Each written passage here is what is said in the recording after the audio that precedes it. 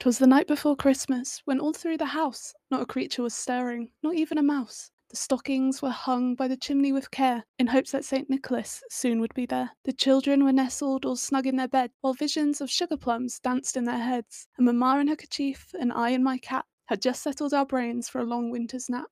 When out on the lawn there aroused such a clatter, I sprang from my bed to see what was the matter. Away to the window I flew like a flash, tore open the shutters and threw up the sash, gave a lustre of midday to objects below, when what to my wondering eyes did appear but a miniature sleigh and 8 tiny reindeer, with a little old driver so lively and quick, I knew in a moment he must be St. Nick. More rapid than eagles his coursers they came, and he whistled and shouted and called them by name. Now Dasher, now Dancer, now Prancer and Vixen, on Comet, on Cupid, on Donner and Blitzen.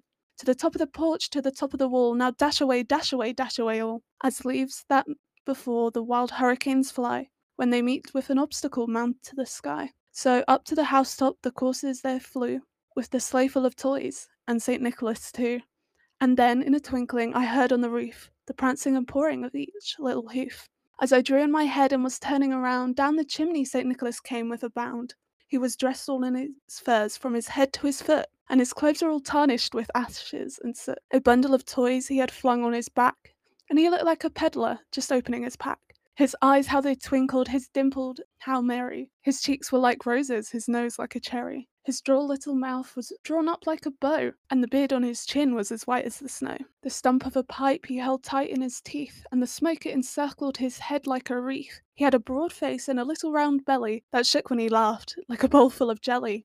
He was chubby and plump, a right jolly old elf, and I laughed when I saw him, in spite of myself. A wink of his eye and a twist of his head soon gave me to know I had nothing to dread. He spoke not a word, but went straight to his work, and filled all the stockings, then turned with a jerk, and laying his finger aside of his nose, he gave a nod, and up the chimney he rose.